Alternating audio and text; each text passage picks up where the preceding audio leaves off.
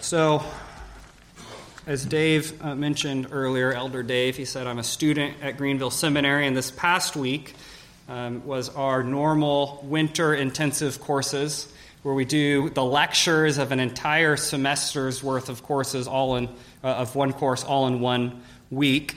And this week I took the ethics course. I had Ryan Lee in the course. I was online out in space, and they were in class in Greenville. But through this class, we mainly just considered the law of God, and the law of God applying to the various areas of our life. And there is something that was mentioned by the teacher that stood out to me that I don't think I'll ever forget. The instructor was a ruling elder in the PCA, licensed to preach, but stayed a ruling elder for his whole career there, working with mostly campus ministries in the PCA. Mr. Elkin said this. After a long pause, he turned to the group of men and said, "I'm sorry." And we're all like, "Sorry for what?" And he said this. He said, this is one man's opinion, but this is what he said. He said, "I'm sorry that the church is the way it is right now." He said, "You guys were born into it, but my generation brought it about. The lack of prayerfulness, the lack of discipline, the sexual sin and divisions that are all throughout the church." And he said, "I'm sorry. I want to help you the best that I can. I don't know exactly what to do, but you guys are going to have to clean up the mess that my generation brought in." And after a long silence, after he says this, one of the students raises his hand. And he says, "Yes?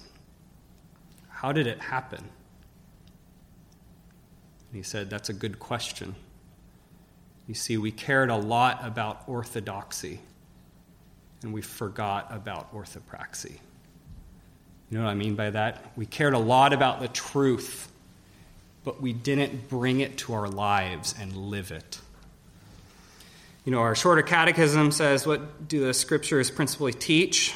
And it says that the scriptures principally teach all that we are to believe concerning God, orthodoxy, and what duties God requires of man, practice, living it out.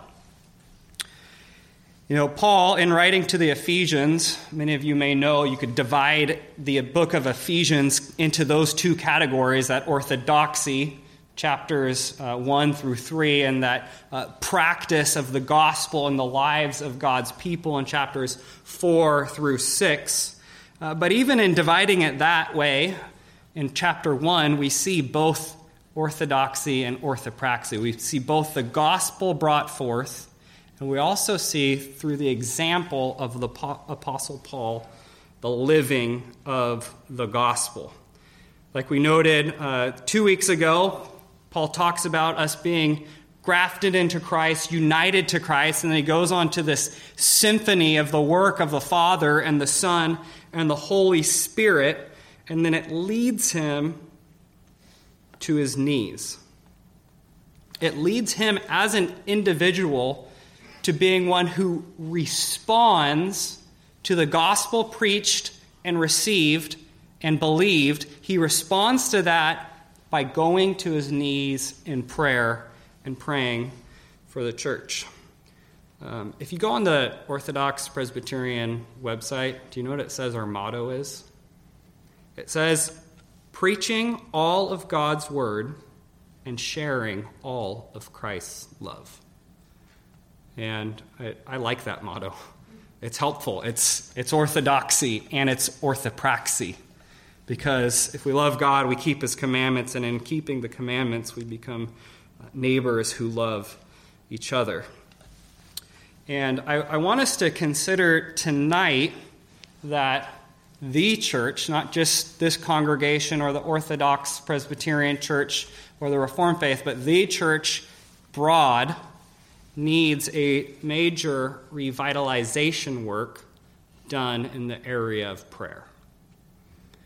We need to be more skillful and thoughtful in the way that we pray. You see, Paul starts by recounting information that had been given to him. He says in verse 15, "Therefore I also, after I heard of your faith in the Lord Jesus Christ and your love for all the saints, do not cease to give thanks for you, making mention of you in my prayers." You see, he hears by report to him that they have this faith, which is this understanding of the gospel, believing it to be true, and then trusting in the Lord Jesus Christ. And that faith and the life of the Ephesians is leading to a mutual love for the body of Christ. They have faith, and it leads them to love in Jesus Christ. And because of this, this is actually the reason that Paul is praying for them. It leads him to his knees and to thankfulness, which I don't know about you, but oftentimes when I hear of the faith of others and love in congregations, I usually say, "Oh, praise God." And I am happy about it. But if I'm being honest, I don't know how often it's driven me to my knees in prayer. And so I think if you're anything like me, we need to do some work and be thoughtful when we hear things like this. And it should drive us to our knees to be thankful to God and to pray for those people, that they might continue on in the faith. You know, Paul prays for them. Sometimes, though, when we look at our own prayers, we're so fixated on the immediate, the affliction, the difficulty, the hard circumstances, that we lose sight of the great and grand gospel truths that the Apostle Paul puts before us tonight. Well, what do I mean by that? About a little over a month ago, I was out in South Carolina. I was sitting at the dinner table of the pastor out there who was with us in the Sierra Nevadas this last summer. And he turned to me and he said, I wonder if we could hire Dave to organize another trip for all East Coast people. And I said, oh, that'd be nice. I said, why don't you just hike in the Blue Ridge Mountains? Why don't you just get on the Appalachian Trail and do some hiking there just in your own mountain range? And you know what he said to me? He said, Eli, all we would see is trees. And we'd hike 40 miles and only go up 400 feet. But I want to submit to you that sometimes our prayers are like that. You know, sometimes in our lives we're in the thick of it, and our prayers are only concerning those trees around us. But if you've ever been out in the Sierra Nevadas, you're looking around and you're brought to these grand vistas. You see the high mountaintops. And even when you're down in the valleys, the mountains are so large that you can peer through the trees and see the glory of the Lord's creation there. You know, the great preacher Martin Lloyd-Jones said that Paul's letter to the Romans is his most precise gospel, and Paul's letter to the Ephesians is his most high and heavenly gospel. And there's something of, as the confession says, a heavenliness to the matter when you read the book of Ephesians, and especially when you get to the prayer of the apostle. He highlights those grand gospel truths in his prayers. So I want us to just be honest with ourselves, and I want us to ask ourselves, is the bulk of our prayer just the things right in front of us, or are we praying like the apostle does?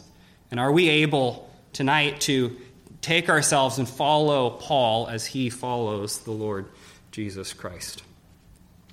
And Paul's approach to model prayer is through the mind. Paul again and again goes through the mind, but it extends to the body, to the actions. Sanctified thoughts lead to sanctified actions. He says in Romans 12, do not be conformed to this world, but be transformed by what? By the renewing of your mind. Or elsewhere he says, look to the interests of others, let the mind be in you, which was also in Christ. You see, in the theology of the Apostle Paul, there is this direct connection of the mind to the action. See, we need to sanctify our thoughts, and then through the sanctified thoughts, we become people with sanctified actions. And the way, according to the Apostle Paul here in Ephesians, that happens is by the work of the Spirit. He says in verse 17, that the God of our Lord Jesus Christ, the Father of glory, may give to you the spirit of wisdom and revelation in the knowledge of him, the eyes of your understanding being enlightened. And commentators go back and forth on this. Okay, is he talking about the Holy Spirit being given to them? Is he talking about the spirit of a congregation being prayerful? And I think it's probably helpful to think of it as the Holy Spirit because it is the gift that is given to the congregation. But either way, the same result is that they would have a prayerfulness that is coming from their minds being changed by the work of the Holy Spirit. See, what the result is when the Spirit works in our minds is that we have those high and grand thoughts, those Sierra Nevada mountain range-like thoughts when we think of the gospel. And as the Spirit's working in the minds of the believers to give them this understanding, Paul, through his prayer, brings 3 petitions to God. First, he petitions hope, another for inheritance, and also for an understanding of power. A threefold cord is not easily broken. Or with our mountain range theology, if we're down in that valley in the thickness of life, with our sins still sticking to us, what he gives us is 3 openings in the trees to see those grand mountains of biblical truth to shape our prayer life. And first, he talks about hope.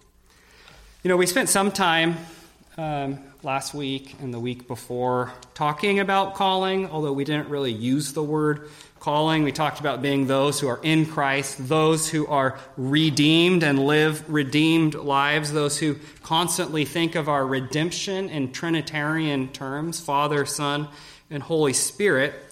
And Paul plants the hope that he has here in Ephesians 1 in the calling of the Christian. He says in verse 18 that we just read, the eyes of your understanding being enlightened, that you may know what is the hope of his calling. You see, Paul has been laboring with these Ephesians for some time. Now he's away writing to them. And he knows that the word has been preached and it's been taught. And there's been an understanding in the minds of Ephesians, and that the Spirit has worked in their hearts that they might believe that the understanding that they have is actually the truth. And then they trust in the Lord Jesus Christ. Our tradition would call this effectual calling. It's a work of God's Spirit. You can almost hear, as we read that in Ephesians, you can almost hear the words of the Catechism. Effectual calling is a work of God's Spirit, whereby convincing us of our sin and misery, enlightening our minds in the knowledge of Christ, renewing our wills, he doth persuade and enable us to embrace Jesus Christ freely offered in the gospel. And note what it said at the end. Effectual calling is a work of God's Spirit. It's a work of God. And in Ephesians here, he says that our hope is rooted in this calling. You see, the hope of a Christian is sure, it's steadfast, because the hope is rooted in the work of God's Spirit. I don't know about you, but I've talked to some Christians and they say things like, I feel hopeless. Maybe you felt that way. Even wrestling with God, you feel hopeless. I know there's been times in my Christian life where I feel hopeless. But the reality is, whether you feel hopeless or not, if you believe, you have hope. It's true. You see, the unbeliever, whether he feels hopeful or hopeless, is hopeless. But the believer, because the hope is rooted in the work of God, he has all the reason to hope. Paul is saying to us who at times have felt hopeless, you're not hopeless. Your hope is in the work of God's Spirit. Therefore, hope. Paul reminds us that hopelessness is outside, not outside of the experience, because we often can feel the hopelessness in our lives, but it's outside of the reality of the Christian life. If you know Christ, you have hope. And also, he talks about this, that they would understand through the work of the Spirit their inheritance, enlightening your eyes that you may know what is the hope of your calling, which are the riches of the glory of his inheritance in the saints. Throughout the Bible, there's this idea of heritage, right? Heritage is that which receives the inheritance. Last week we sang Psalm 16b, which says, "The Lord is my inherited portion and cup." You see, first we receive the Lord, and he himself is our inheritance, and then all benefits flow from it. And that's what makes the church, the people who receive the inheritance. A Princeton theologian wrote this on this passage, which I found helpful and encouraging to my soul. I hope that it'll be encouraging to your soul. But he said this: Paul prays that believers may understand how precious this church is to God. Okay, wait. The quote's longer, but are we there yet? Paul prays that believers may understand how precious the church is to God. He wishes them to appreciate the riches of the glory of his inheritance in the saints. The Christian church is the special possession of God. He has made it his heritage. It was purchased with the blood of his Son. It has been called into being by the work of his Spirit. It is to be through all eternity a proof and demonstration of his grace. Upon this church, men still look with scornful wonder. They fail to realize its origin, its influence, its eternal destiny. Members of the church, however, should appreciate their dignity. They are God's own people. They have been chosen by him to show forth his glory. They belong to that city which the walls are of jasper, the gates are of pearl, and the streets are of gold. In the light of that city, all nations of the world are yet to rejoice. When you hear the word saint, when you hear the word church, are these the things that come to your mind? And when you receive that, does it change the way you pray?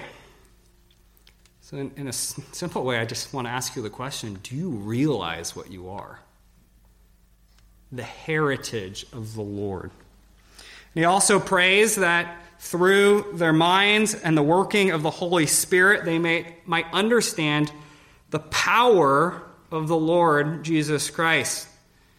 It says that you may know what is the hope of his calling, what are the riches of his glory, and the inheritance in the saints. 19, and what is the exceeding greatness of his power toward us who believe, according to the working of his mighty power, which he worked in Christ when he raised him from the dead and seated him at the right hand of the heavenly places. Power. I want to ask you this question, because this group right here, that's pretty well catechized. And oftentimes, we just have to remind us of the same gospel truths again and again. But I want to ask you this question. What man or devil can contest the power of Christ? All authority over heaven and earth has been given unto me. The gospel of God is the power of God unto salvation. The answer is no one. No one is able to contest the power of Christ. When Christ was resurrected and ascended and sat at the right hand of God, he received all cosmic power. You see, the problem so often is we forget this. We say things like, what about our government? And then Paul says, far above all principality and power and might and dominion and every name that is named, not only in this age, but also that which is to come. Okay, but Paul, what about the nations? Paul says again, far above all principality and power and might and dominion and every name that is named, not only in this age, but also in that which is... Okay, what about spiritual powers, Paul? What about the devils and the demons? Far above all principality and power. And you get it. See, Christ even has power over our so often sad, so often poor and pitiful lives. But we have received this inheritance, and we have received a Christ that has power over all. And why does he have this power? Why does he exercise this power? Well, it's for his bride. He exercises his power for you, believer. Verse 22, he says, and he put all things under his feet and gave him to be head over all things to the church, which is his body, the fullness of him who fills all in all. He exercises his power for people like you and me. Is there not a reason to rejoice tonight? Is there not a reason to run to our knees in prayer because of this hope, because of this inheritance, because of this power that we see in the Lord Jesus Christ? See, it's by the Spirit, which is why we pray again and again, speak, O Lord, speak by your Spirit, and speak through your word, that we might know the hope, the inheritance, and the power. This would be Paul's prayer for you tonight. And it should be our prayer for ourselves here and for all the other churches. This wasn't the easiest, this past year wasn't the easiest year for the Herzl family. And this next year might be harder. And I know you look at your own lives and maybe you've had a hard year. Maybe your year will get harder, and maybe even down the road 10 years you'll be in a harder spot than you are today. And you and I have different trials to varying degrees. We so often find ourselves in that low forest and we're blinded by the trees around us, by our own experiences. But what will get you through? See, it's understanding those high mountain peaks that Paul prays for the Ephesians, for you, of hope and inheritance and the power of the Lord Jesus Christ. And we should incorporate this into the way that we pray, that we might follow the Apostle Paul as he follows Christ. And don't get me wrong. Okay, I'm not saying stop praying for the other things. That would be wrong. The Lord hears the smallest of prayers and the weakest of prayers. In the Lord's Prayer, he tells us to ask that the Lord would provide our daily bread. But we can't ever let the daily bread petition overshadow thy kingdom come on earth as it is in heaven. We need to incorporate this into our prayers. And I was reading this afternoon out of the book Holiness by J.C. Ryle. Have you guys read that? It's an excellent, excellent book. And he has this kind of peculiar chapter in there. It's about Lot. And he notes this about Lot, which I find fascinating. He says something along the lines of, you know what Lot's problem was? It wasn't that he was an unbeliever. Right? If you read 2 Peter 2, it says that Lot was a righteous man. He was a believer. He says the problem with Lot that you read in Genesis 19 is that he tarried. He waited. You see that he's in Sodom, and the angels come and say, Lot, we got to get you out of there. And Lot is slow to obey. He should have been quick, but he was slow. And I don't know about you, but I look to my own heart, and I find myself looking a lot more like Lot than other more obedient biblical characters. That my obedience is slow. And I would pray that as we consider these grand truths that we see in the prayer of the Apostle Paul, that we would be those quick to obedience. That we would be those who hear of the salvation brought to new people, and it would bring us to our knees that we might pray for them continually. And that we would be people who incorporate a heavenliness into our prayers. So let's start now, and let's pray tonight and ask that the Lord would bless us and bless us for days and years and many more to come. Let's pray. Our Father, Holy Spirit, and Jesus Christ, our Lord, we do confess that so often, Lord, it's the sins of omission that rule our life. And Lord, we're not as quick as we ought to be. We thank you, Lord, that you deal with us graciously. But we pray, Lord, that we would be those who are brought into the heavenliness of the matter that we see here in Ephesians 1, and that it would shape the way that we think, and that we would put things into proportion as we think of the great gospel truths and we think of our own lives.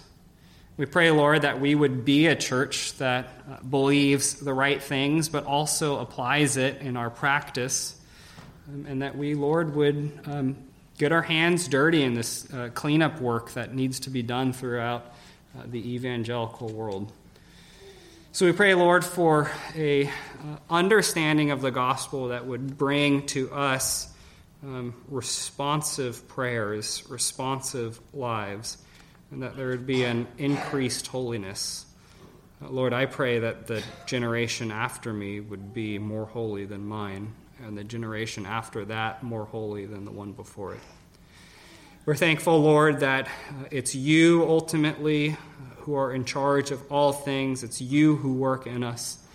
So we submit all things to you tonight, and we pray that you would work in us. Help us, Lord, to love the gospel and to love your law. In Christ's name, amen.